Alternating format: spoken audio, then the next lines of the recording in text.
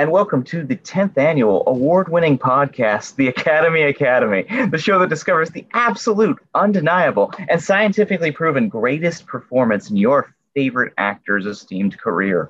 I'm Don Saunderson. I'm Patrick Remion. Welcome to The Academy. Patrick, welcome. Yeah, I'm excited. Feeling good. We're like at a milestone today. Big milestone, 10th ep, end of the first round. I mean, I hesitate to say it, but are we on a roll? Oh, we are on a roll. The reviews are in, and it's my dad saying, "Please stop swearing. You have family members listening to this." And my dad is calling in saying, "It's okay." So I mean, if those aren't rave reviews, I don't know what is. Oh yeah, no, I'm seeing like the little reviews in my head right now. They have like the little wreaths or whatever, like the little what's it, like what the Romans put on their head, like the little the laurels. Like you yeah. make a film festival or something like that. Yeah, I got the little laurels on the side of the review, and it's like, audiences rave, no swearing and be a little shorter, please. Yeah, and other audience members saying it's a podcast. Yeah, I listened to it. Yeah, it exists as a show. It comes out on Tuesdays. Yeah, wow, Tuesday. They've been on time for 10 weeks. Can you believe it? It's been very fun. And yeah, like in all seriousness, folks, if you do feel like it, we would absolutely love and appreciate you if you logged into your iTunes account and did rate and review the show, because that does apparently get the word out there a little bit more about the Academy. And as we head into this heated second round, we want as many years in the mix on this tournament that I think is, Patrick, correct me if I'm wrong, but I think this tournament is heating up. Oh, it's so spicy. It's like, it's a hot pot of turniness. I'm excited. Oh, it's too hot. I mean, just a quick rundown for those of you. If this is your first episode of the Academy, we welcome you. So we're going to give you a little treat and just tell you what has happened thus far over in the Accents region. Our first episode, Sophie's Choice defeated Julie and Julia 2-1. On the other end of the Accents region, Bridges of Madison County defeated Out of Africa in a definitive 3-0. Oh, yeah. Final. Devil Wears Prada in the comedy region. Devil Wears Prada 2-1 victory. Maybe a little bit closer than you would expect for such a powerhouse coming into the tournament. Mm-hmm. And then in comedy, and the other side of comedy, Death Becomes Her defeated Defending Your Life. If I'm not mistaken, 3-0. All of us agreeing Defending Your Life may have been the best movie we saw in the first round. Yeah, that might be the best movie of the entire bracket. Yes. In the Sings category, Mamma Mia defeated Ricky and the Flash. Mamma Mia defeated Into the Woods. That's how forgettable, folks. Into the Woods. It is disappear. It's as if it was like a one of the brothers or sisters in Back to the Future, and it disappeared from my brain. Yeah, they did not need to play a Chuck Berry song to they didn't have to do Johnny Be Good in order to bring back Into the Woods. We let it fade to black. Yeah, unfortunately, there's okay with that. I would reference an Into the Woods song right now, but I can't remember one. Yeah, and I voted for Into the Woods, mind you. The other side of Sings, Ricky and the Flash and Florence Foster Jenkins. Florence Foster Jenkins won that one 2-1 in a very interesting matchup. And then in the Academy bracket, with Kramer versus Kramer in doubt, Kramer versus Kramer going 2-1. And on the other side, the Iron Lady and the French Lieutenant's Women. The Iron Lady, a movie, decidedly won a 3-0 victory over French Lieutenant's Woman. Oh, yeah. No, that was that was probably the biggest surprise of the whole bracket to me, was how good the performance was in the Iron Lady. The performance is excellent. The film, yeah. But Patrick, were there any like surprises that jump at you? You know what? I'm gonna say it's weird. It's so funny. Like, a lot of this is, I did think Julie and Julia. I think my initial prediction was Julie and Julia was gonna win all this, and that did not happen. You had a tough tough first round matchup. Oh yeah, no, Sophie's Choice is it's like it's a definitive performance. It defines her career. Yeah, I think you I can make that argument. 100%. And then I think She Devil and Devil Wears Prada, the closeness of that was I did not see that coming. She Devil being cause like I almost voted for She Devil. That was like a very like that movie is underrated and people should definitely check it out if they get the Yeah, opportunity. super funny. Oh yeah. But I'll be real though. It's so funny. Like I look at these like you can you can tell me your surprises, but for the most part actually, I guess if anything, I guess like Florence Foster Jenkins is the big surprise. I truly thought that movie would suck, and it was good.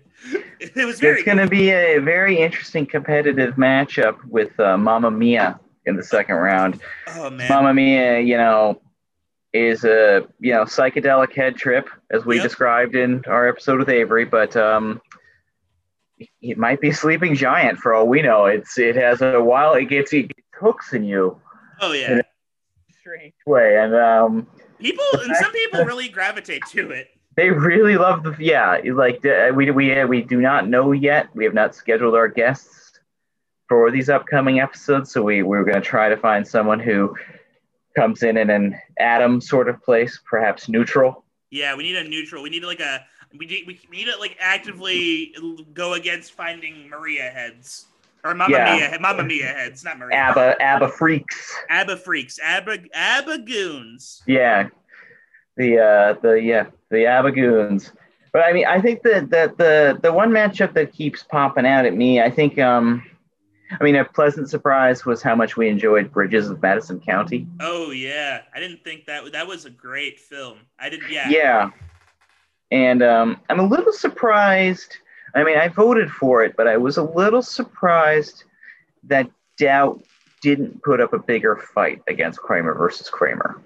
Yeah, I mean, honestly, that is fair. And Doubt is such a it's definitely one of her best performances. I'd be so curious had we flipped some of the Academy, had Iron Lady gone against Kramer versus Kramer. That would have been very interesting. Doubt gone against not Bridges, the French Lieutenant's woman. Yeah, exactly. Yeah. The French Lieutenant's woman, how that would have shaked out. Because I think we'd be seeing a very different bracket. And I think, I don't know if the winner is going to come out of the Academy region. I think Iron Lady is it's a dangerous film, and I think we mentioned it in Adam's episode. I don't think any of us want the Iron Lady to win, in our heart of hearts. That is the crazy thing, though, is I don't want it to win, but it could. It could, yes, it could. I mean, we are scientists. We are coming at this as neutral figures in all of this. I mean, the glory about science, though, Patrick, and this is going to come up in our episode later on in the episode when we cover today's film. Science does require multiple experiments in order to prove your hypothesis. The scientific method is not a one and done kind of thing. So, will we revisit this? Will we just There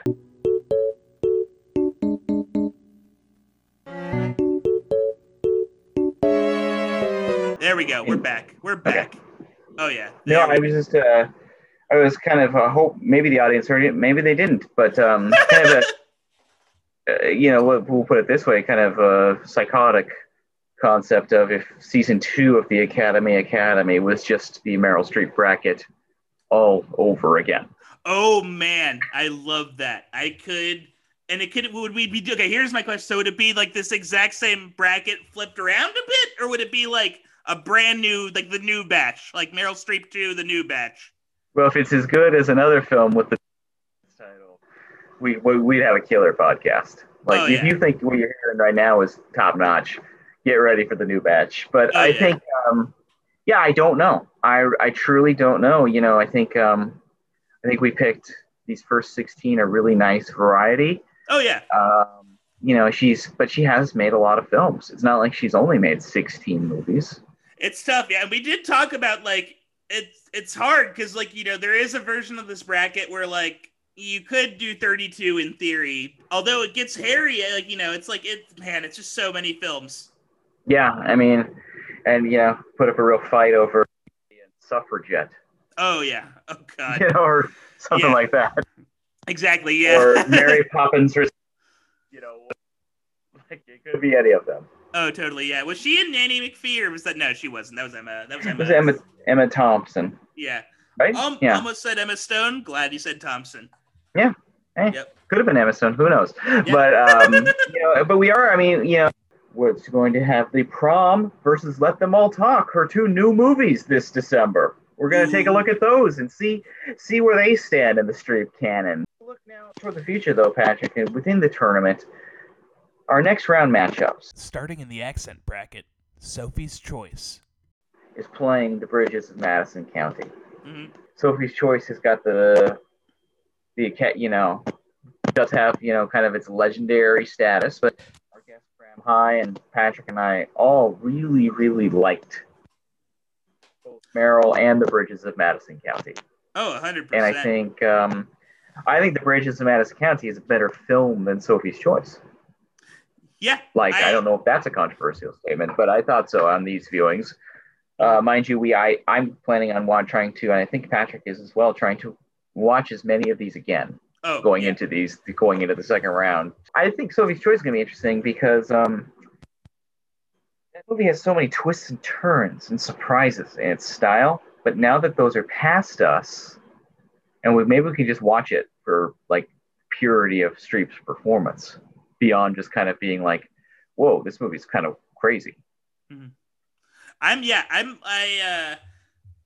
I feel like just coming in, like based on my memories, I want to say my heart's currently with Bridges of Madison County. I will watch again both films, but I do agree with you. Yeah, Bridges of Madison County, I think is 100% a more like expertly crafted film, and I think like Meryl has more to do in Bridges of Madison County than she did in Sophie's Choice. So, but then again, Sophie's Choice is like I feel like that is like one of the, out the gate, like one of the predicted finalists, correct?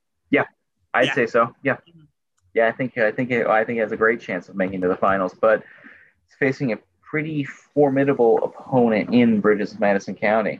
We'll see. I mean, that's going to be. I'm excited for all four of these second round episodes to see where things go. But over in the comedy division, I think we're going to have a really interesting one here with The Devil Wears Prada versus Death Becomes Her. Ooh, that's going to be hard.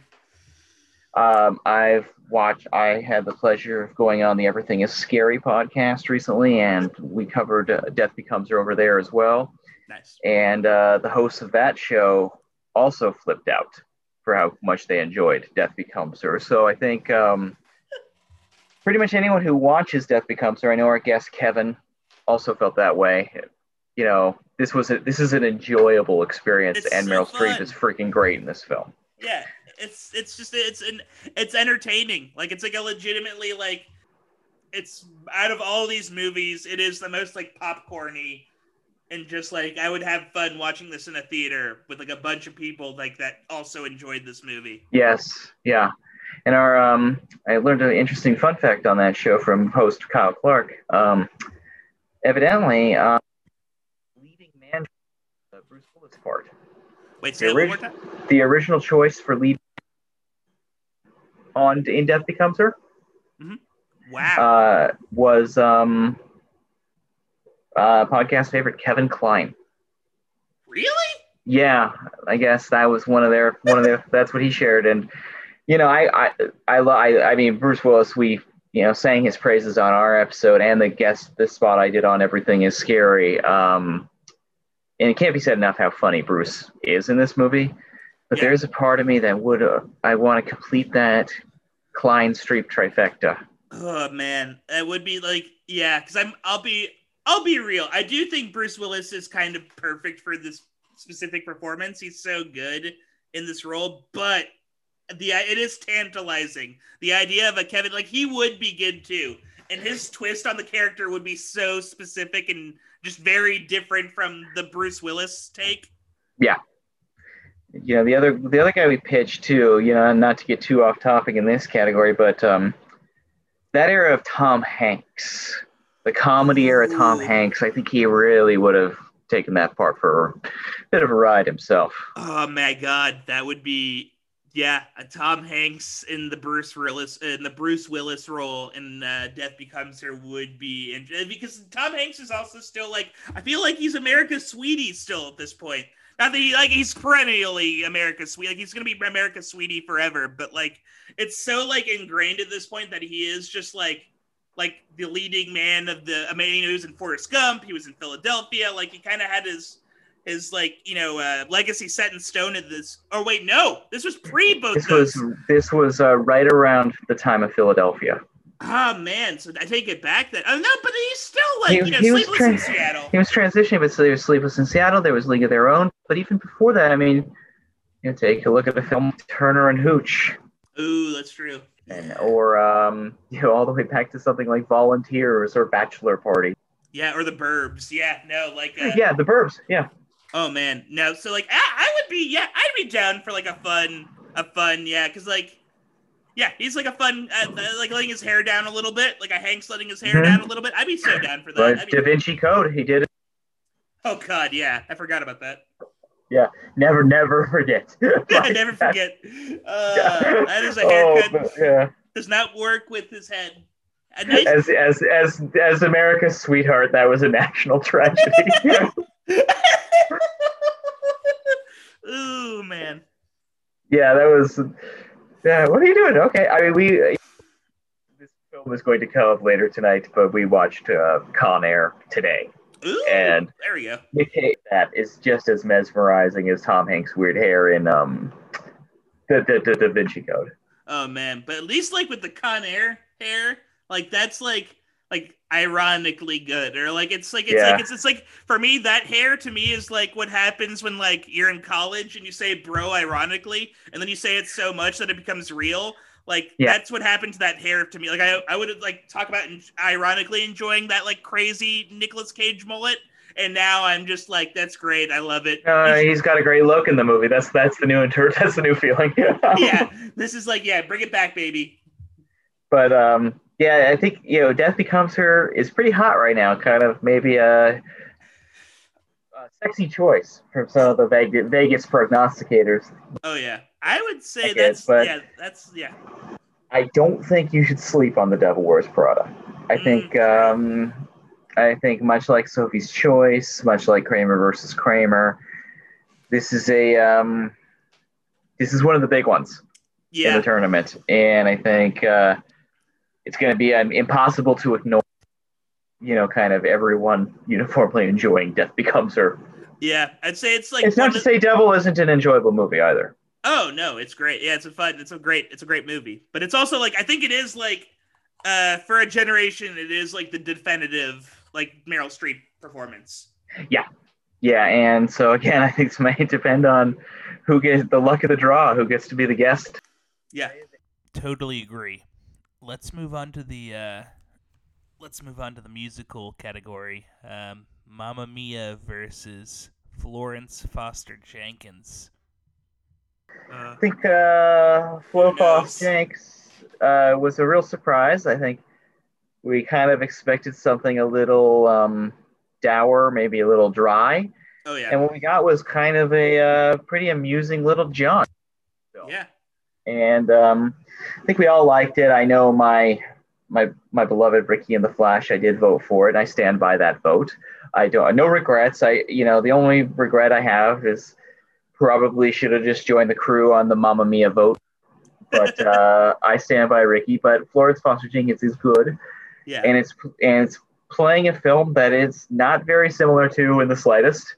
So it's going you're gonna get a chance, and I'm very curious if now that we're beyond like, oh my God, is this movie real? Yeah. Status of Mamma Mia? Are we going to be able to break it down better? Are we going to see things a little clearer? Or we, I have a feeling it's going to be one of those things where we almost like it more because you're just kind of have now given in to the weirdness of Mamma Mia. Yeah. And I'm excited to hone in harder on Streep on this second watch. Yeah, I will stand. I stand by my. By the way, you should have a hashtag for. I stand by Ricky in the Flash. I stand with Ricky in the Flash. I stand with Ricky. Yeah. I stand with Ricky. Yeah, you'll have a community. You can make hats. Oh yeah. But I Be really weird too.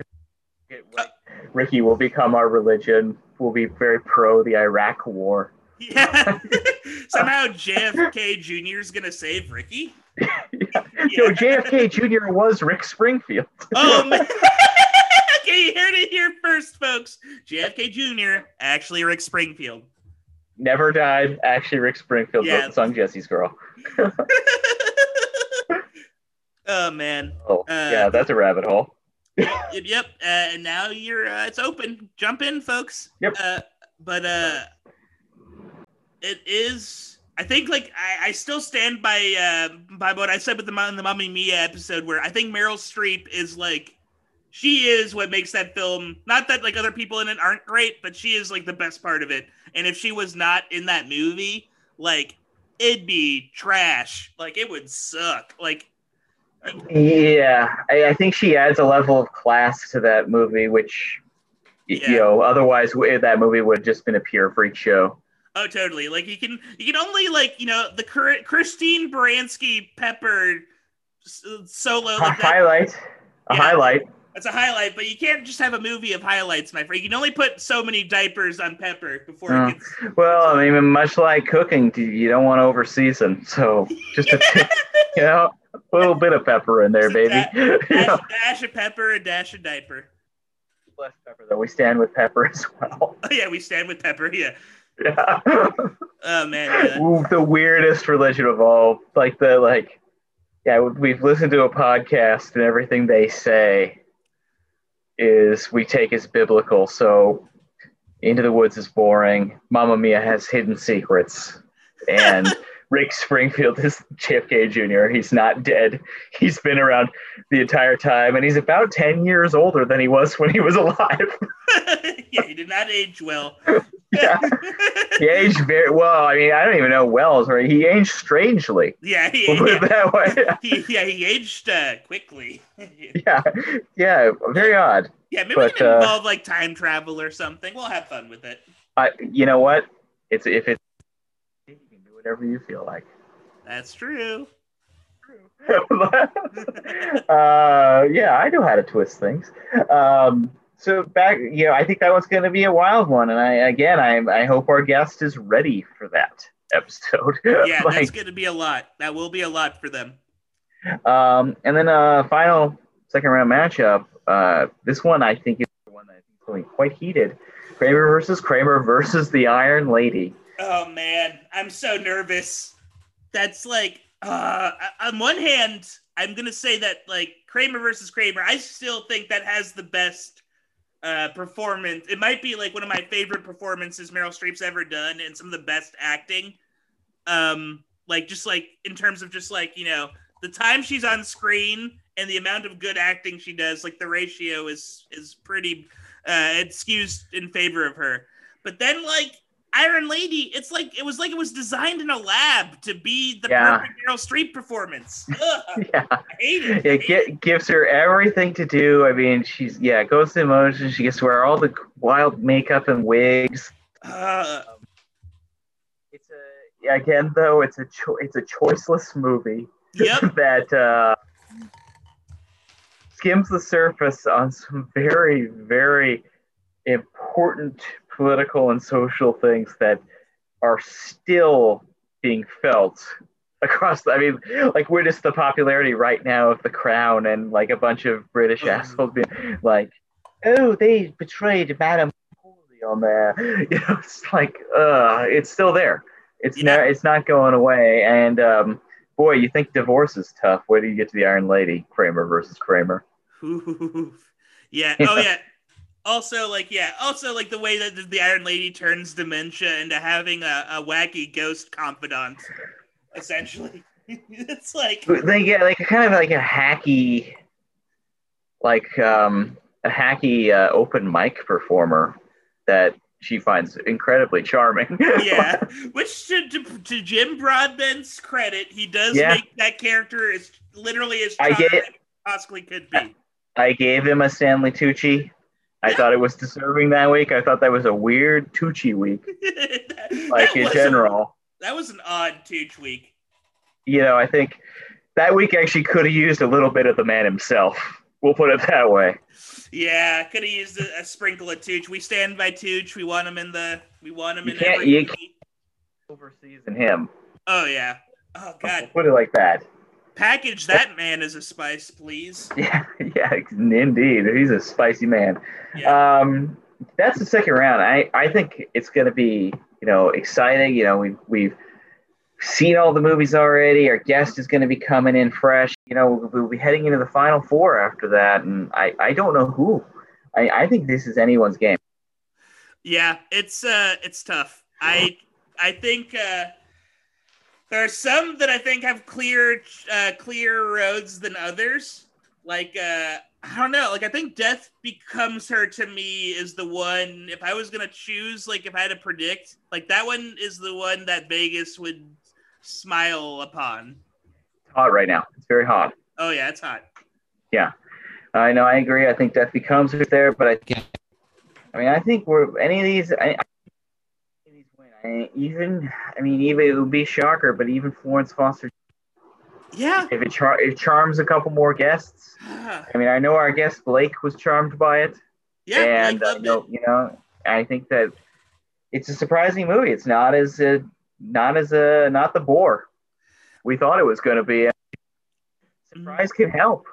Yeah, I think Florence, man, there is a scenario where Florence Foster Jenkins does make it to like the finals. And then, I think it is like if you have the right guests and like if I'm in the right, because some of this too is just like mood and like Yeah. I think it could beat Mamma Mia. But we'll see. I think it could. I want to see both films again to know for certain though. Yeah, I know definitely. But I think oh man, it's this is gonna be fun. I'm excited for the next because it is truly I think we are in in anyone's game still. Yeah. No, I'm excited. I'm excited for you all to join us as I think this is a movie that is not a part of the tournament, but it's come up on almost every episode. It's a pretty beloved film in not only the Streep catalog, but I think kind of in general, at least for this generation of film goers, the age median of our guests. We'll put it that way. Yes. Today we're talking about Adaptation. I'll give you the numbers. How about that? We'll start with that. Oh yeah. Released in 2002, directed by Spike Jonze, written by Charlie Kaufman and Donald Kaufman. Produced by Jonathan Demme. So Ricky and the Flash connection there. The budget on the film was $19 million. Box office was 32.8, which is pretty darn good for a movie as odd as this movie is. The film has a 91% approval rating on Rotten Tomatoes.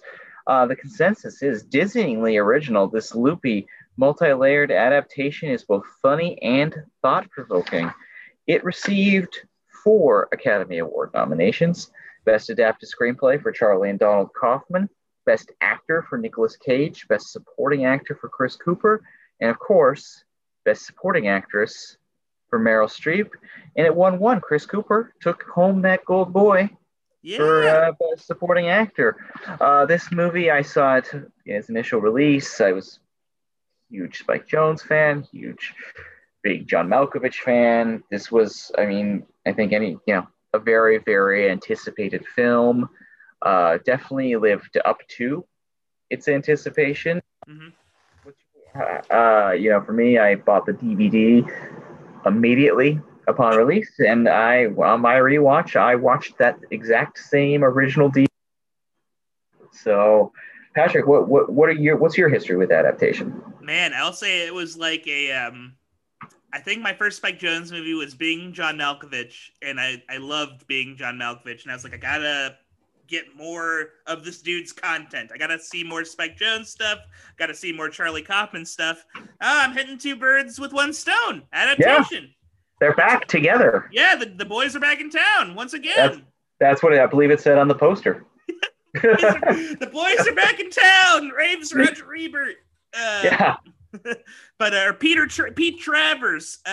but I think I watched this like I swear to God, I must have just watched this on my laptop on my stomach. I'm on my bed, on some like illegal website probably.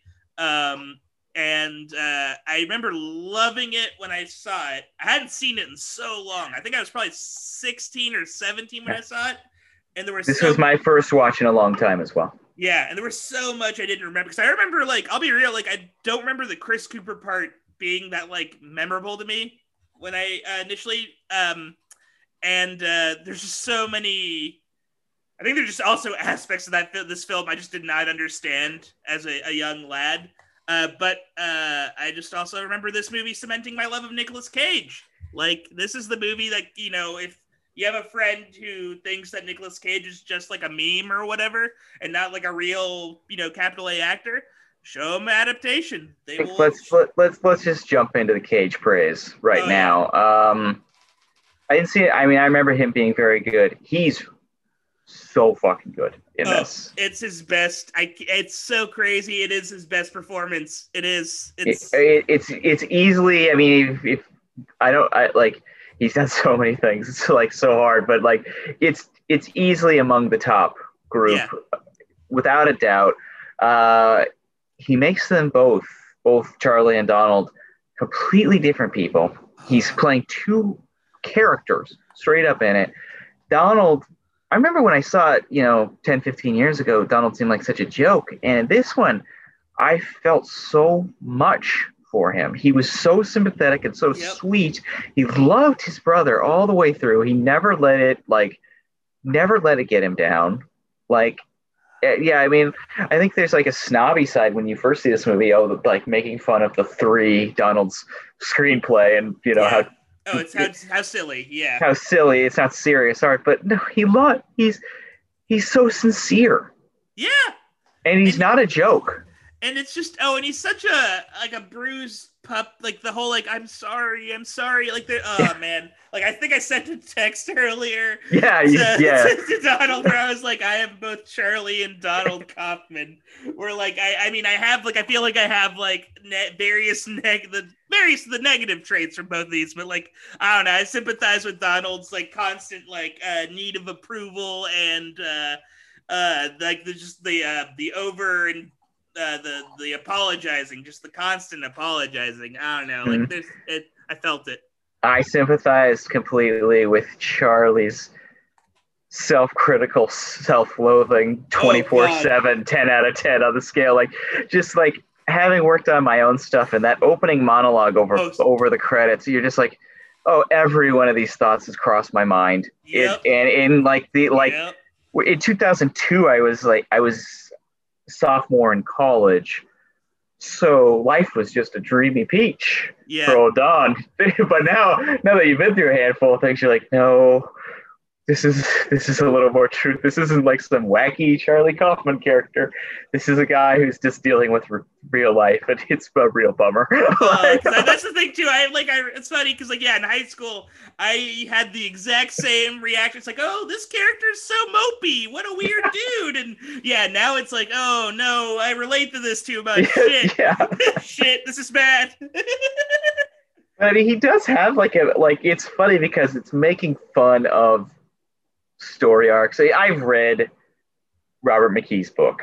Oh, interesting. I owned a copy of Robert McKee's book in 2002. I knew who he was when this movie came out.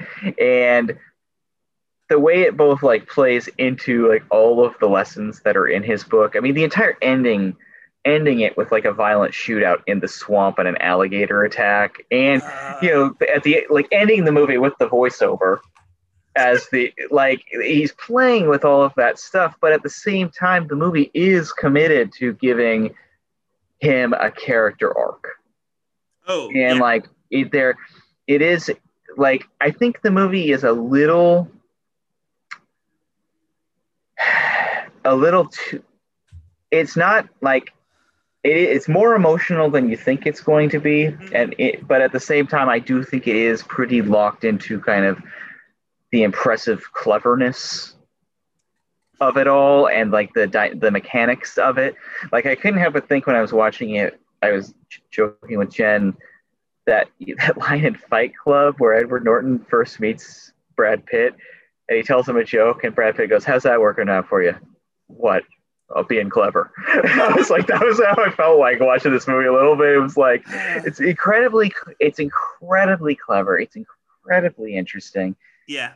But it is like very into its like kind of the mechanics of it. And I know this comes out of kind of, the true vibes of Charlie Kaufman being unable to adapt The Orchid Thief. Mm-hmm. But it's an interesting movie. I think that there is like, it's warmer than you think it's going to be, but there is kind of a arm's distance to it too. Oh, definitely. Yeah. Well, it's like, also it is like, yeah, it is warm. It is like emotional. And you sympathize with the characters, sometimes even empathize. And yeah, I almost see that cleverness almost comes off to me almost like it reminds me, I once saw an improv show. It was a great improv team. They're an incredible team, but they did a set, and then like at the end of their set, they recreated the set they just did as a D&D game. And so they were like rolling dice and like they literally went through everything. And there were people in the audience that were just like, "Oh my God, they did it all from memory. I can't believe they're doing that."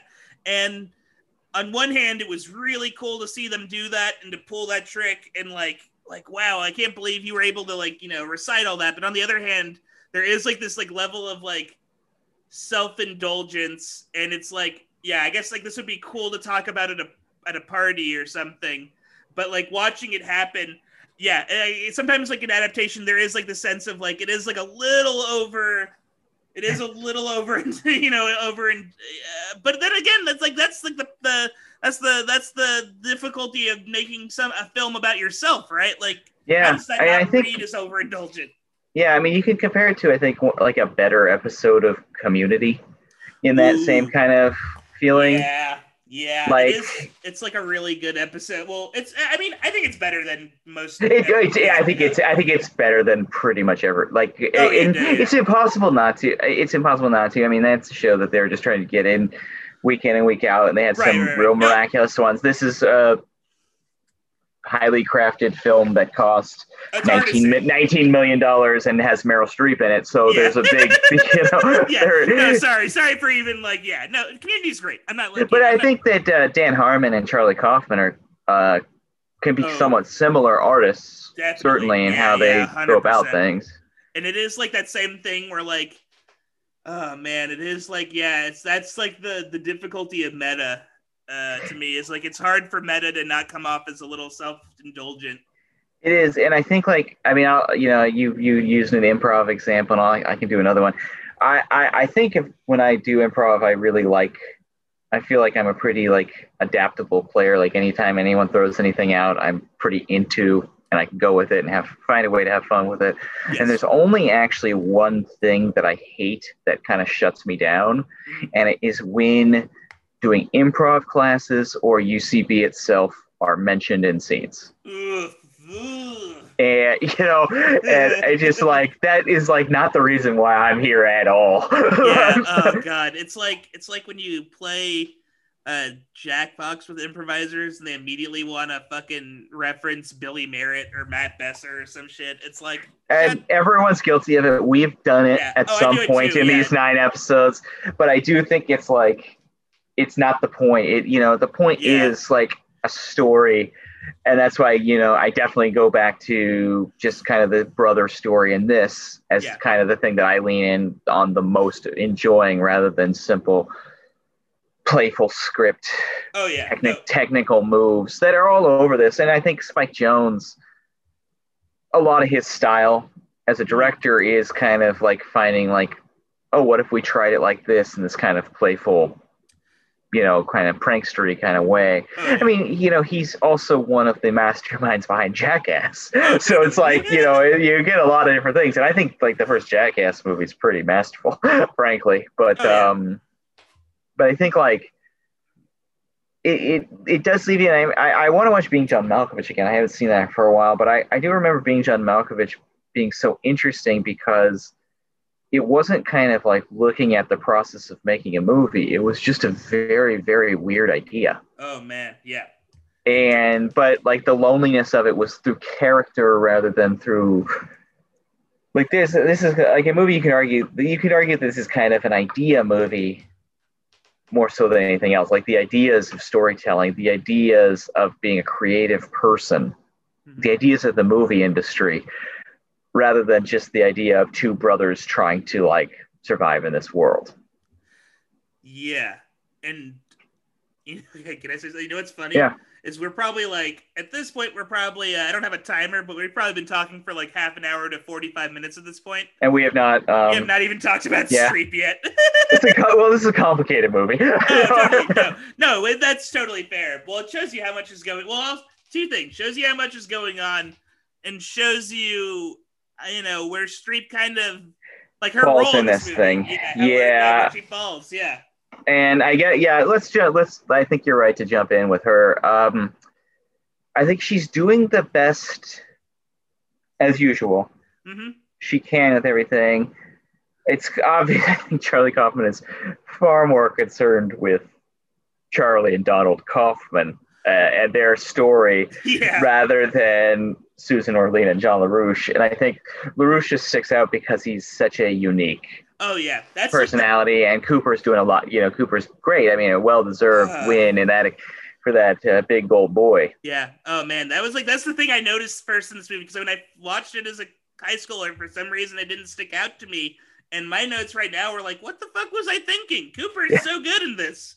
Like every aspect of it. I mean, the construction is important. This is a house of cards, and you pull one card from this script, and this movie's not going to fly. Oh yeah, no. And I think Meryl it's a quiet role. Yeah. For her. It's subtle. Yeah. I do love the fact at the end he just like goes into turning her into like this like drug addicted smurderous swamp rat. Full from being a New Yorker columnist, married to the great Curtis Hanson, the director of LA Confidential, in one of his few acting roles, plays her husband. Oh wow! Oh, also David O. Russell's at dinner with them too. Yeah. I was like, holy, this is an insane. Yeah. So many cameos in this movie, weird, obviously all the people from Being John Malkovich, but Doug Jones, like the guy who plays Abe Sapien, he's August Marjorie or whatever, like the British guy who gets brained and on an expedition in the Orient. It's just a lot of and also some great performances from Tilda Swinton, Cara Seymour, Ron Livingston, performances of various very funny Ron Livingston performance. Underrated guy. I've always been a fan of his. I think he should be in more stuff. He's always good. In a just world, Ron Livingston would have like Jason Bateman's career. And I say that with love. I say that with love to Jason Bateman, but I'm a Bateman head too. So Yeah, but oh man, imagine a Ron Livingston in the Gift, or it'd be so good. Like they have such similar energy. Yeah. I think that kind of blandly handsome. Yep. Kind of funny, regular guy. Good deadpan. Yeah, they'd be fun. Like you buy them as like the guy at the office who's kind of charming and pretty funny. Yeah, he is oh man, there is a world where if The Office came out 5 years earlier, he would have had the Jim Halpert role. Yeah, but we would have never had Jack Ryan, so I don't want to live in that world. My boy, I think you're forgetting that we'd live in a world where Ron Livingston is Jack Ryan. It would be Jack Ryan, yeah. Just really quickly on the topic of casting choices, did you know that I just saw this in the dang Wikipedia article, Tom Hanks was up for the Nicolas Cage role. I saw that too, yeah, go back to Hanks. Another, I love Tom Hanks. I think everybody does. He's America's sweetheart. He's America's big baby. But America's big baby. Yes. This belongs to Nicolas Cage. Oh, it's so good. Like, I'm so glad Nicolas Cage did it because it is just like, yeah, tour de force performance. He's perfect in the role. It would be fun to see like in the same way that the Clevin. I just like I wish I had that alternate reality crystal ball where I could see because I feel like the Tom Hanks performance would be interesting because it's just the idea of like Tom Hanks like masturbating and stuff like that is like very like I don't know, that's like a side of Tom Hanks that I've never seen. He's a classy guy, and some of the stuff that Charlie does is not that classy. I mean, the actor that pops in my head, I think Jim Carrey probably could have done it. But at the same time, I don't want to live in that world. I want to live in a world where only Nicolas Cage has this role, both these roles. Pardon me. Oh, totally. Can I get my crazy out of left field? Oh, yeah. Adam Sandler. Oh, yeah. Yeah. That would definitely. Oh, man. That would be so good. Yeah, but but here's the thing. Like, it's fun. I think the thing is that, like, this role is written so well that you want to see how other people would interpret this role. But Nicolas Cage is, like, the definitive. Like, there's no one else that would. I think he just commits on a level that none of these other people probably would. Like, he puts that's his career. Yep. That's every single movie. I mean, like, yeah, I think we brought it up earlier. We watched Con Air earlier today. Mm-hmm. Same weekend as Adaptation. He's freaking brilliant in Con Air. And I wanted to see him play the John Cusack part 2. I want to see him do dual roles in that film as well. When he is kind of corralled and the energy is put toward the forces of true good. Oh, yeah. I think Ethan Hawke said it once. He's like, oh, if you took Nick Cage's 150 movies on IMDb and just took the 75 best and got rid of the 75 paycheck movies, he would be the best actor in the world. 100%. It's like, yeah, if Nicolas Cage wasn't in constant need of like funding his pyramids and like buying skulls and shit. Yeah, his Dracula castles or like the first issue releases of Spider-Man 1 and Superman 1 or whatever. Yeah. But he is like you even saying though Dracula's castle. I would like to see him play Dracula. Oh God! Yes. He did Vampire's Kiss. He's already done a vampire film, but like, let's see him do like a full-scale weird Bela Lugosi impression. He's old enough. He's at the point. Bram Stoker, and like, I want like a weird Nosferatu Dracula. None of this pretty Dracula. Yeah, it's a weird gnarled Dracula, and he's just crazy doing the phoniest of Transylvanian accents. He's also playing Bram Stoker writing the book. Yes. And they're brothers. He's such an inspiring weirdo. Like and I love seeing him bring his energy to alongside the most controlled great actor in the world, Meryl Streep. Oh yeah. See this is the problem. We keep talking. Go ahead. Can I say where so I think like one thing that's going to come up is like where like should this have been on the bracket, right? And so my answer to it is what I think we should have done, and maybe we'll do this in the future, I don't know, but like I don't know if it like belongs in the top 16 bracket. I mean, there's films that it could easily replace, don't get me wrong, but there's a part of me that's like this should have been like its own little bracket with Defending Your Life. Like this would have been a perfect. These are both movies where like it's all about Cage or Kaufman in this one. The other one's all about Brooks. Well, I mean, even Kramer versus Kramer could be thrown into this because Kramer versus Kramer is all about Dusty. Oh, that's true. That's all about Dusty. I mean, we could have done it. Yeah, entire category could have just been supporting Streep. Ooh, interesting. That could have been, yeah. That's like a world, another world, perhaps. Yeah. Yeah, to judge it, yeah, because Cage is overpowering in this, and Chris Cooper is also in all of his scenes. Yep. Everyone gets to play real big in this movie except for Meryl Streep. Yep. And so it's a little thankless. Even though I'm not saying it's underwritten, I think it's correctly written. I just think compared to the juice that those guys get. Oh yeah, it is like this like it's It's like going to like a 5-star restaurant, and Nicolas Cage is like the steak, like the T-bone, and Chris Cooper is like the mashed potatoes with all that butter. And then, Meryl Streep is like the asparagus. And necessary vegetable. Yeah, you need it, but asparagus is never going to outshine, but you need it. You need asparagus. Yeah, you do. Yeah. I know that's how when Charlie Kaufman and Spike Jonze pitched this to the studio, that was how they definitely described it, was just as a steak dinner. Yeah, this is a steak dinner. This is just, your classic meat and potatoes film. Yeah. But yeah, I think it's just she does great work as always, but I think just she's a little overwhelmed by everyone else in it. I think Defending Your Life is a really good comparison in a lot of ways, because it's a very auteurist movie in the same way this is. It's a very Albert Brooks's character in that is kind of probably dealing with things that Albert Brooks himself has dwelled upon, in the same way that Charlie Kaufman are, dwelling on the same things.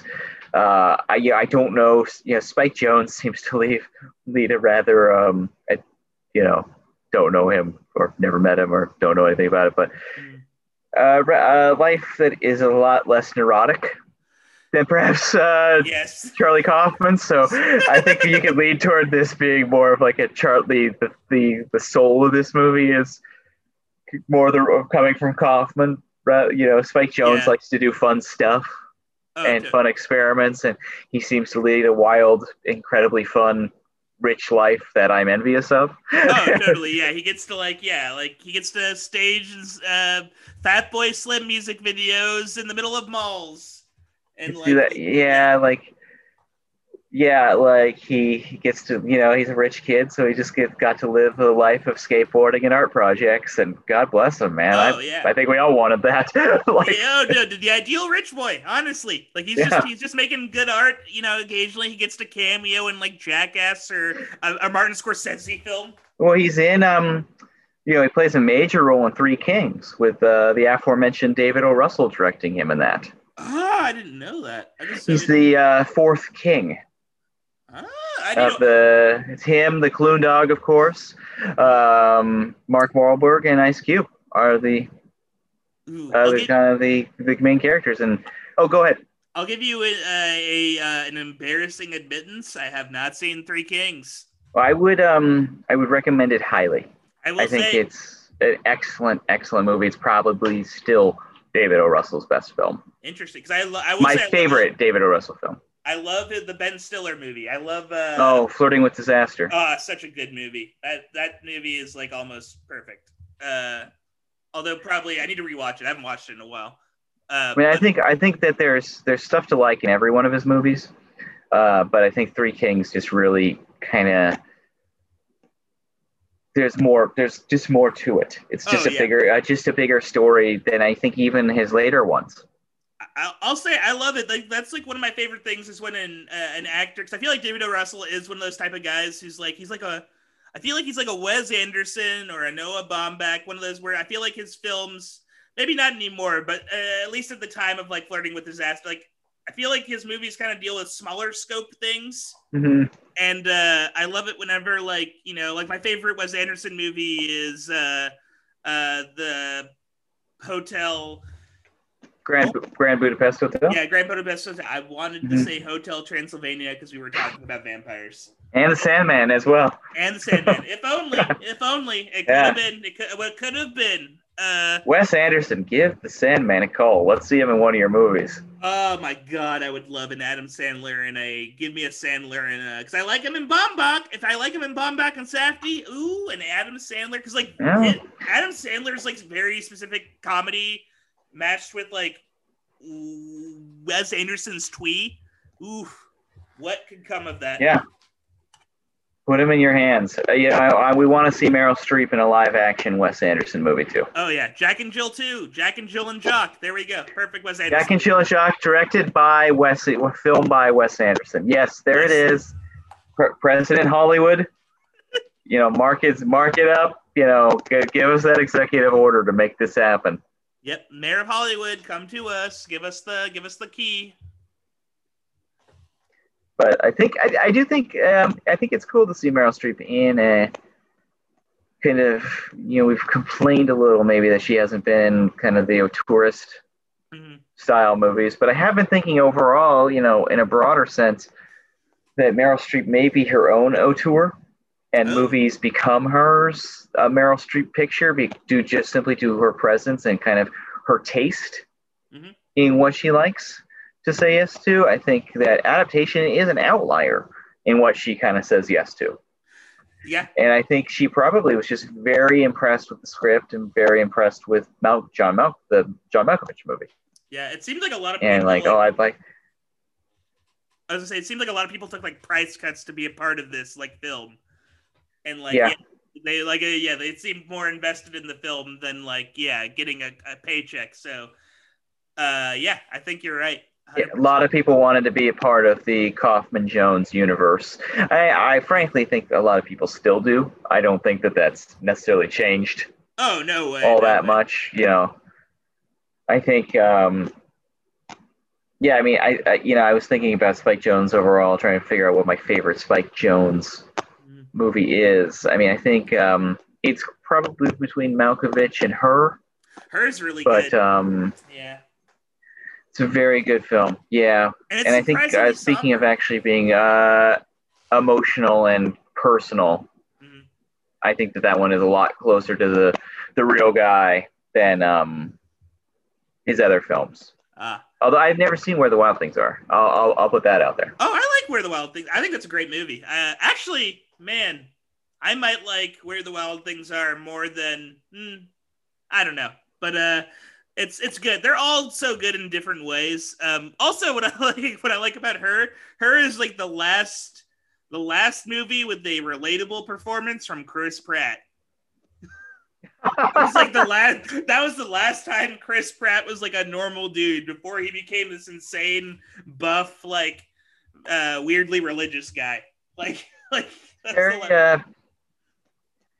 put it this way: it's a very, his career has taken the very strange left turn that on paper makes complete sense to have a bigger, more money-making career. But we've been watching quite a few episodes of Parks and Recreation over quarantine, and he's just so funny and sweet and delightful in it. And a lot of that humor and charm somehow didn't translate in his weight loss. Yeah, it's almost like if Jack Black, someone watched Tenacious D on HBO and was like, we're going to turn this guy into the next Plastic Man or whatever, the next, we're gonna make him a B-tier superhero in the DC universe, and Jack Black suddenly lost 50 pounds and got a six-pack, and that'd be insane. I don't know, it's just although I said, Chris Pratt is so good in Parks and Rec too, and I think he's actually he does a great job in Guardians of the Galaxy. It's got to be still there. I just think it's a very, I think there's always kind of a discomfort when something feels this kind of pointedly careerist. Yeah, it is that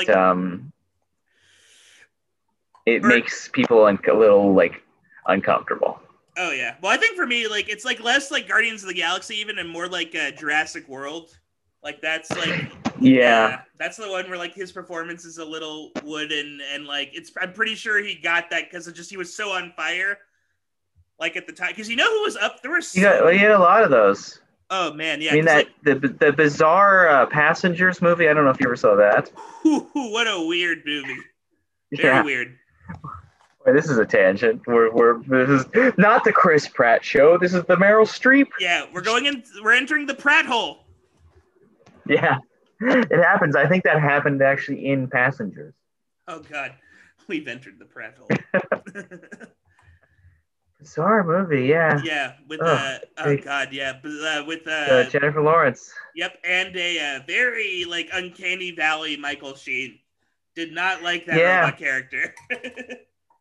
Yeah, odd movie. Yeah. he perplexing. You can hear it in my voice. I've gone down a prat hole myself just thinking about it. Oh yeah, it's you can get stuck in there for days, my friend. Be careful. Yeah. You know, you're in the Pratt well. Let me get the bucket for you so I'll pull you back up. But I mean, I hope that he does get somebody does get him to do a part again that really does capture his human side, which I think he showed. In Parks and Recreation, there's a reason he was so dynamic Yeah, well, he's on that show, and I think it's still there. I just think that the parts are kind of humorless, and maybe maybe it's having Michael Schur, Harris Whittles, Alan Yang, and down the line writing your jokes on a week by week basis. They're not on Jurassic Park. So I think it's just my take is that it was just that movie he was casted because he was on fire, and number one, it's not a great role to begin with. It's that movie's weird for a bunch of reasons, but then I think there's other people it doesn't Chris Pratt's goofy, that's his energy. He's not Chris Pratt isn't to me I mean, he can be that character, I guess, the one who's the confident and control, but he's trying to be Harrison Ford. But he's not. Maybe he's not. Yeah. Okay. And there's nothing wrong with that. No, nothing. No, not everyone needs to be Harrison Ford. Nah, exactly. There were 3 other people up for that role. I remember it was him, Paul Rudd, Glenn Howerton, and Jason Statham. And oh man. Oh, give it to Glenn Howerton. Let's see him take a big swing. I'm a huge fan. I want to see him in more. I think he should have been nominated many times over at the Emmys for Dennis Reynolds on Sunny in Philadelphia. He would have been so good. I think brilliant, cold-hearted character. Yeah. Oh, totally. That whole show. Yeah, one of the best shows ever, and it's still good. That's the crazy thing about It's Always Sunny is they still make great shows. I mean, not to get too far into an Always Sunny hole, but I mean that episode where Mac did the interpretive dance for his father to the Sigur Rós song. I called my brother afterwards. I'm like, "Did you cry watching Sunny in Philadelphia?" He's like, "I kind of did." That was genuinely moving. I'm like, and you can't do that if you don't have 10 seasons of Goodwill. You can't end a show with a 10-minute played for no laughs whatsoever emotional dance sequence you have to earn that. About a son coming out of the closet to his father. It's insane. And then they cut back to DeVito bawling. It's so good. So good. Yeah, I would love to see all of them. I mean, I know Charlie's gotten a couple of nice swings at things, but in particular Glenn Howerton I think is a great an interesting actor. And I think he's great on AP Bio. We're big fans of that show too. Oh, it's a great show. And I think his snarky demeanor would have fit that role better than Chris Pratt's natural kind of his puppy dogness. I think and having oh man, because imagine all the fun little snarks you'd get from it's gotta get those velociraptors again. Insert snarky joke here. Yeah, he'd almost do some look at the camera and just I know we're chasing dinosaurs. This is dumb. But also, if you wanted an action hero, you gotta go Statham. If you just want to play it all out, full tilt, this guy's a badass. You go Statham. Oh, totally. And then Paul Rudd would have been fine. Yeah, it wouldn't have been I wouldn't have hated it. His reputation of not being Tom Hanks, but being nearly as enjoyable and everything as Tom Hanks is, would stand true in that as well. And he's great. He's great in that other dual performance, the Living with Yourself. The Netflix show he did. Yeah, he's great in Actors that. love them some dual performances. You want to see a real, just devastating one, the Mark Ruffalo one he just did on HBO. I always blank on the title, but where he played 2 twin brothers, and it's just from the director of Blue Valentine. It's just a continuous downer, just all the way through. But absolutely brilliant performances from Mark Ruffalo. I know this much is true. I definitely recommend that. Yeah, it's a hard title to remember, but I definitely recommend it if you can handle. My wife dropped out 15 minutes in Oof. because it was just like, oh, I don't. This is just too much to sit through. Like it's just way too heavy. But the high recommendation. Back to quick. Here's a awkward transition. Meryl Streep playing twins. Like I don't know off the top of my head where we claim to be experts here, but I'm having trouble with kind of pinpointing if Meryl Streep has done dual roles in a film like this before. She's never done twins, I'm pretty sure. But let's see if she's done I'll just go through the old IMDb. But yeah, I think she. She's done everything, but yeah. Well, she's French Lieutenant. Let's get her into one. Yeah, French Lieutenant's Woman. French Lieutenant's Woman. Yeah. Yeah, it's a dual weird role. Doesn't share screen with herself though. Yeah, that's true. And it's like, and doesn't really have to act opposite herself. That's true. And it's even arguable if it is a dual role, because it really is just like one character acting. Here's my pitch. You remake Kramer versus Kramer. Ooh. Streep's Kramer, and she's also Kramer. Oh my god! And hell, let's throw in Michael Richards' character from the television series Seinfeld.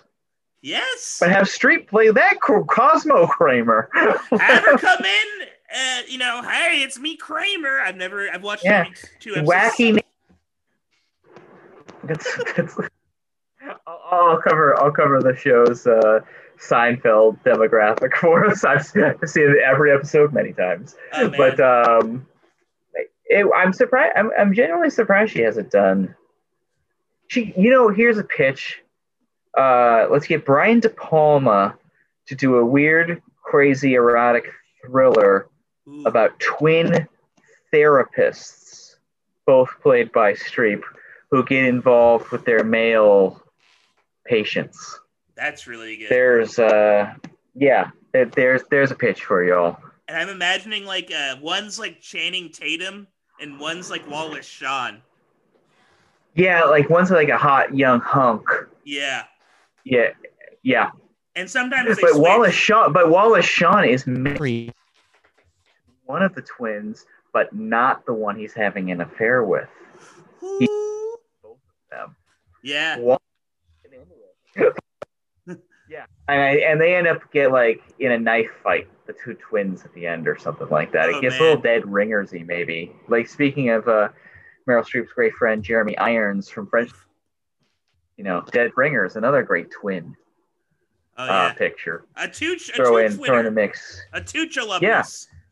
Yeah. But hey, on that note, let's give out a Tucci for Adaptation before we move into our final thoughts. And our final thoughts, doing any Adaptations not moving on in the tournament, we are just going to declare whether we think Adaptation should have been in the tournament. So, just to let you know, but Tucci winner, Patrick, go ahead. Oh, my Tucci winner. Oh, it's so hard. Actually, it's not hard.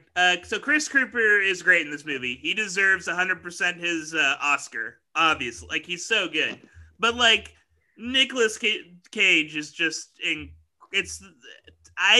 me, this might be. I wish I could go back in time and take Cage's Oscar from Leaving Las Vegas and give it to him for Adaptation. Because I used to... And that sucker to him.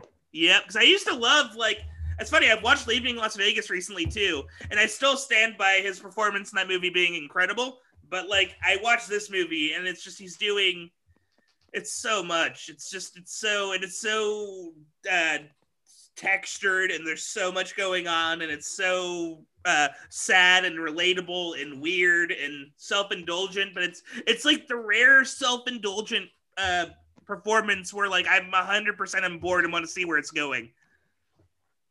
He's vulnerable in it too. Oh, he lets himself look real bad.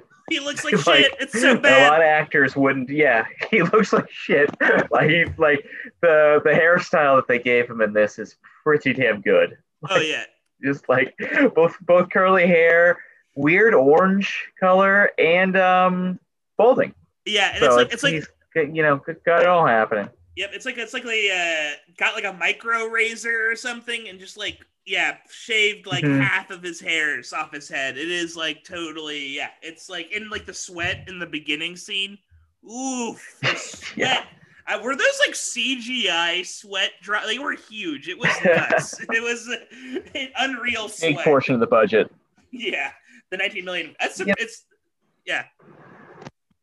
I was just gonna say, I think a lot of people though do think that like a Stanley Tucci Most Valuable Supporting Player award is at the same level at this point as a Best Actor at the Academy Awards. Mm-hmm. So I think that you sending this love Nick Cage's way here will, you know, heal that wound of not winning. Oh yeah. I believe that was the year Adrian Brody took it for The Pianist, if I'm not mistaken. Very competitive year because good. Daniel Day-Lewis was nominated for Gangs of New York that year. Oh wow! Oh my god! There was a lot and I think Nicholson was in there for About Schmidt. So there was some real. I mean, all those performances are fucking great. So, totally. It's very difficult to even begin narrowing it down. I thought I'm going to go quick on my two. Oh, go. I was just going to say, I thought that Adrian Brody was nominated for his SNL hosting. Oh, yeah. never forget that. Yeah, that was his Oscar nomination performance. Yeah, when he played like what, the Wig Man or whatever. Oh boy. Yeah. He made up for it with Detachment. That was his. He's that. Boy, sent me down a passenger style hole. But Brody hole. Oh man. Brody hole. I'm gonna kill here. I have to give it to Nicolas Cage. Yeah, you got to. You have this to. Is Meryl Streep podcast, but this may have been in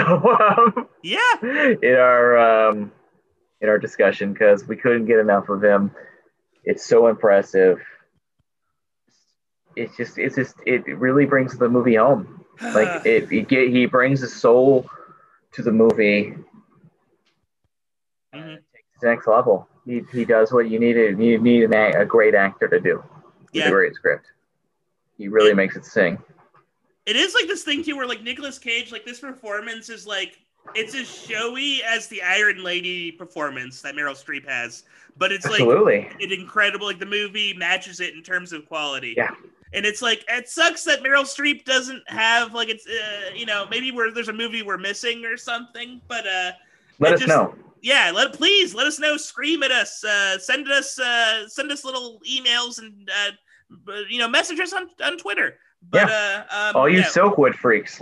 Yeah, all you postcards from the Edge goons. Send us little images of postcard from the Edge. Let us know how wrong we are. Yeah. But it just like, you wish that Meryl Streep, and it might just be like a matter of like, being a man in Hollywood versus being a woman in Hollywood. I think that's a theme of this entire podcast. Not a surprising theme, but I think you hit on something very strong there. It's just parts being written for men, parts being written for women, and also the people in power who can make those parts happen. Yep. I think and obviously, it's a credit to Meryl Streep for continuing to push out so many, very solid, great films but kind of that next level, real wildly creative stuff just doesn't seem to be coming her way, and it's 100% not her fault. Oh yeah, no. Unfortunately, a theme we've come to see many times over. I mean, even the films like this one where. A good film that she's in, that she's good in, and the most interesting part went to a dude. 100%. And the second most interesting part went to a dude. Yeah. Yeah. And it's, and you know what it makes me want is like, I'm trying to think of like a writer. It almost makes me want to see like a Diablo Cody movie that stars Meryl Streep. I'm trying to think of like a Ricky writer. in the Flash. Oh shit, you're right. Ah! Brain. And what's funny is that that actually is kind of weirdly enough like the most like the closest one. Yeah, it honestly is. It's like the most textured performance. Now, was it my favorite movie? No, but it is close to it. Making me regret my choice a little bit more. I stand with #stand with Ricky. Hashtag stand with Ricky. Man, Yeah. I cannot believe my foolish brain. But you're absolutely right. Like I think like the stuff that Charlie gets to do in Diablo Cody scripts, like young adult or Tully. You would have loved to see Meryl Streep get a few reps.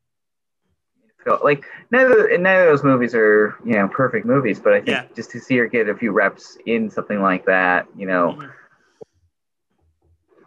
or even like I don't know, like a Catherine Bigelow style movie. Yeah. That Meryl Streep got a chance to like a more intense kind of role like that.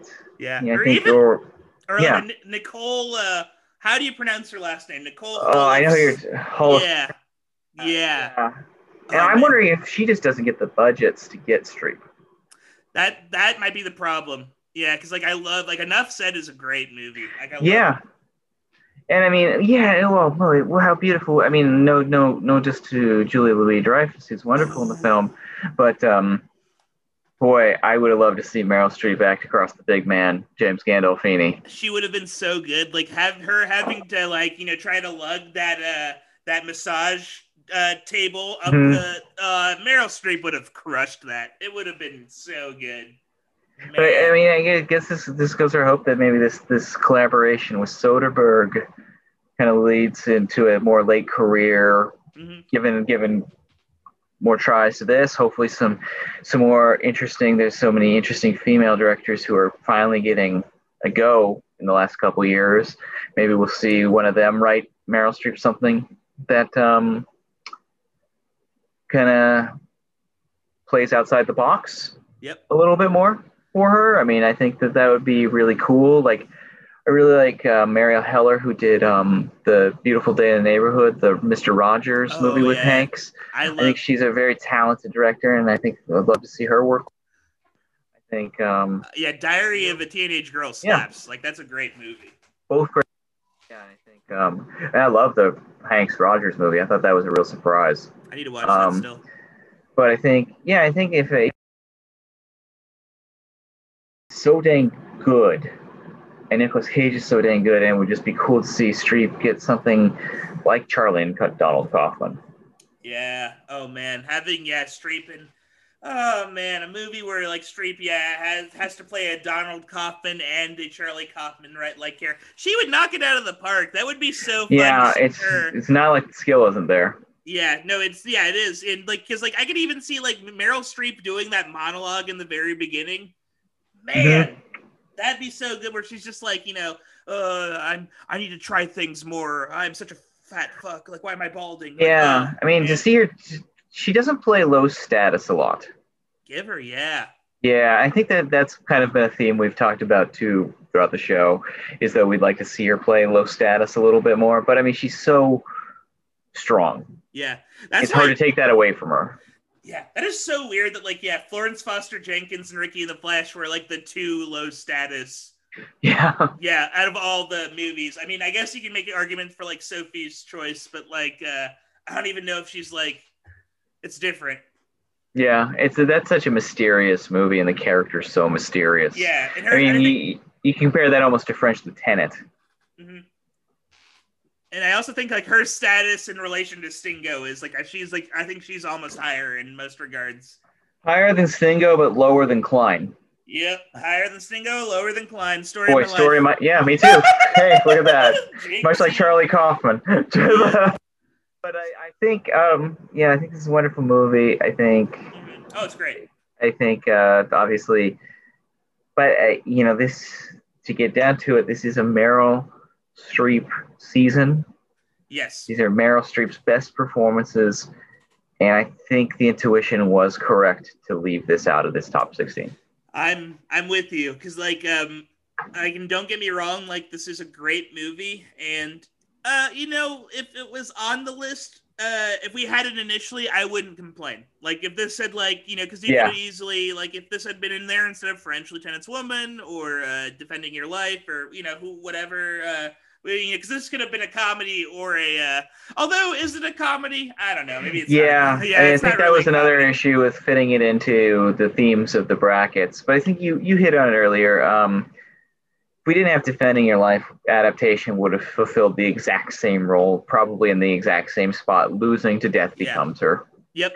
And But I will say though too that like I think like Defending Your Life was the right choice there, because I think like even though I think Albert Brooks is a little more charitable to Meryl Streep in Defending Your Life. I think she has a larger, maybe not a, yeah, I'd say it's a larger role. I think she has a larger role, and I think she has a more significant role than she does in an Adaptation.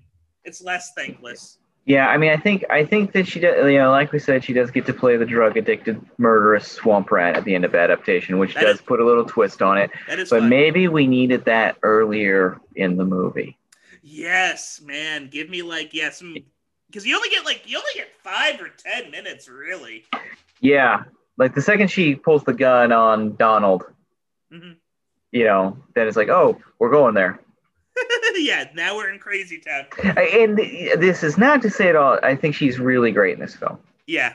I just think this is Nick Cage's show. Oh yeah, it's so he overpowers, like in a good way. Like I like that he overpowers it. It's like because it is just a movie about Charlie Kaufman, and that's fine. Yeah, I mean, because at the end of the day, it's Charlie Kaufman's show.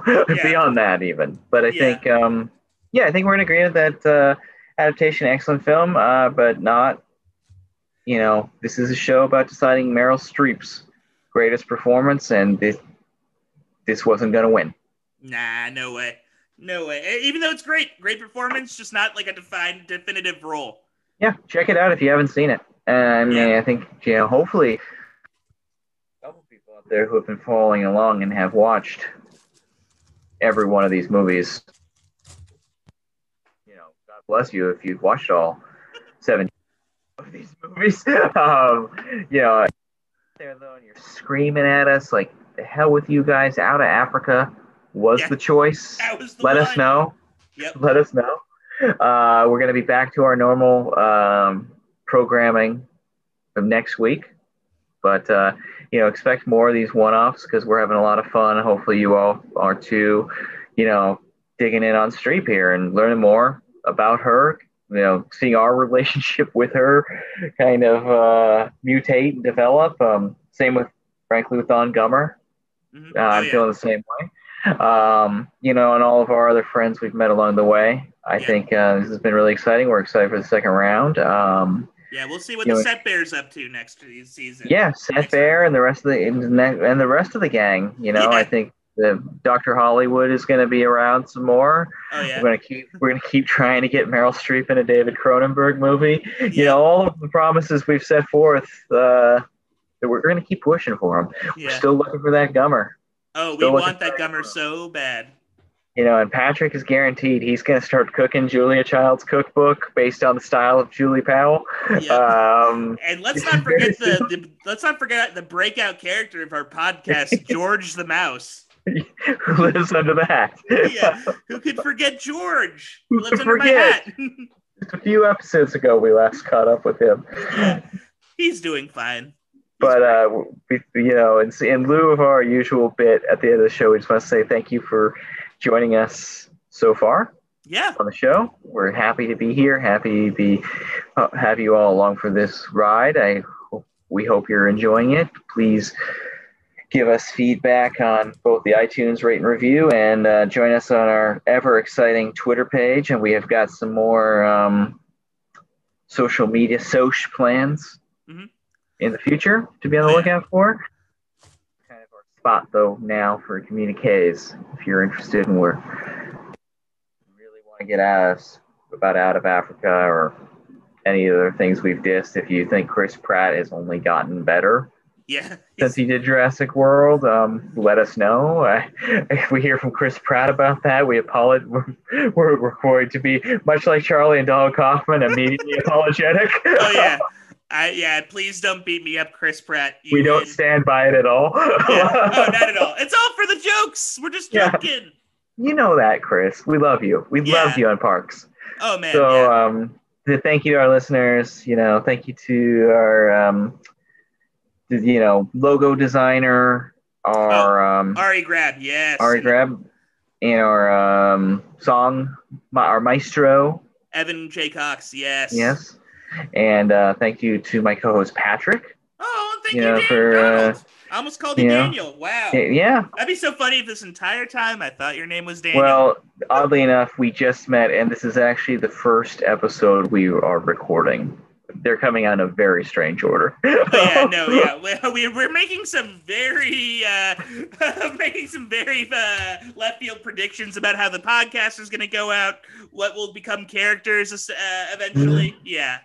And Trump won re-election, and the Democrats took the Senate. You know, and I'm calling it now as we record this episode for the first time. Yeah, and I hope, and it looks like our boy Joe Biden's probably going to end up on Cameo, and that'll be fun. I can't wait to get he's $59.99. That's my prediction. Calling it now. He's going to be The Bachelor. Yeah. The Bachelor, folks. He's leaving Dr. Joe Biden. He's gonna go find himself some Hollywood hotties on The Bachelor. Hey, man. Hey Jack. We want to go out for an ice cream cone. Yeah.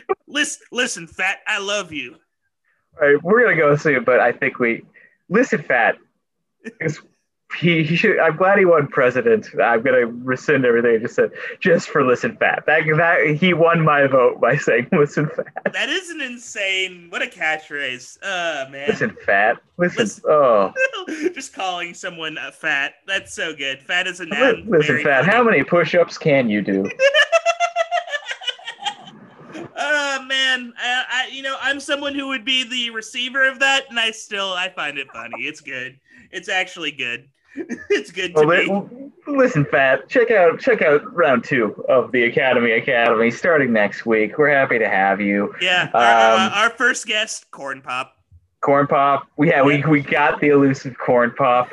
Yeah. Corn Pop apparently freaking loves the bridges of Madison County. Yeah, so. Corn Pop is ecstatic when he's not like trying to get into a fight at the local swimming hole. He's raving about Clint Eastwood's mid-90s oeuvre.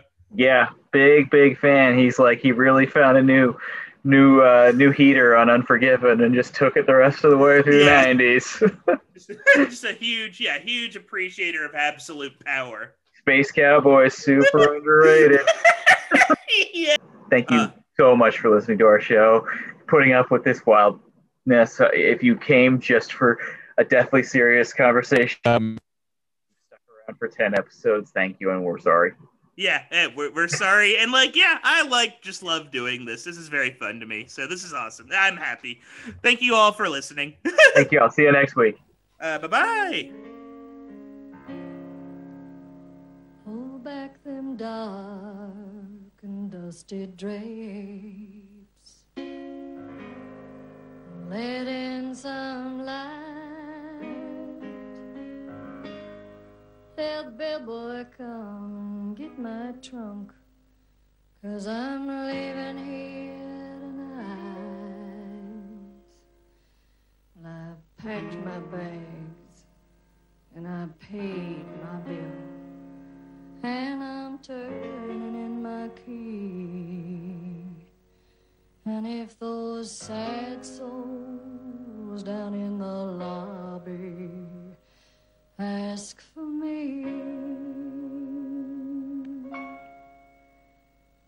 just tell them I'm checking out this heartbreak hotel.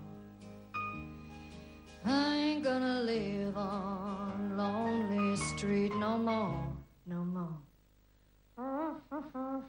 I found a new love and a new place to dwell, where teardrops ain't sunk in the floor.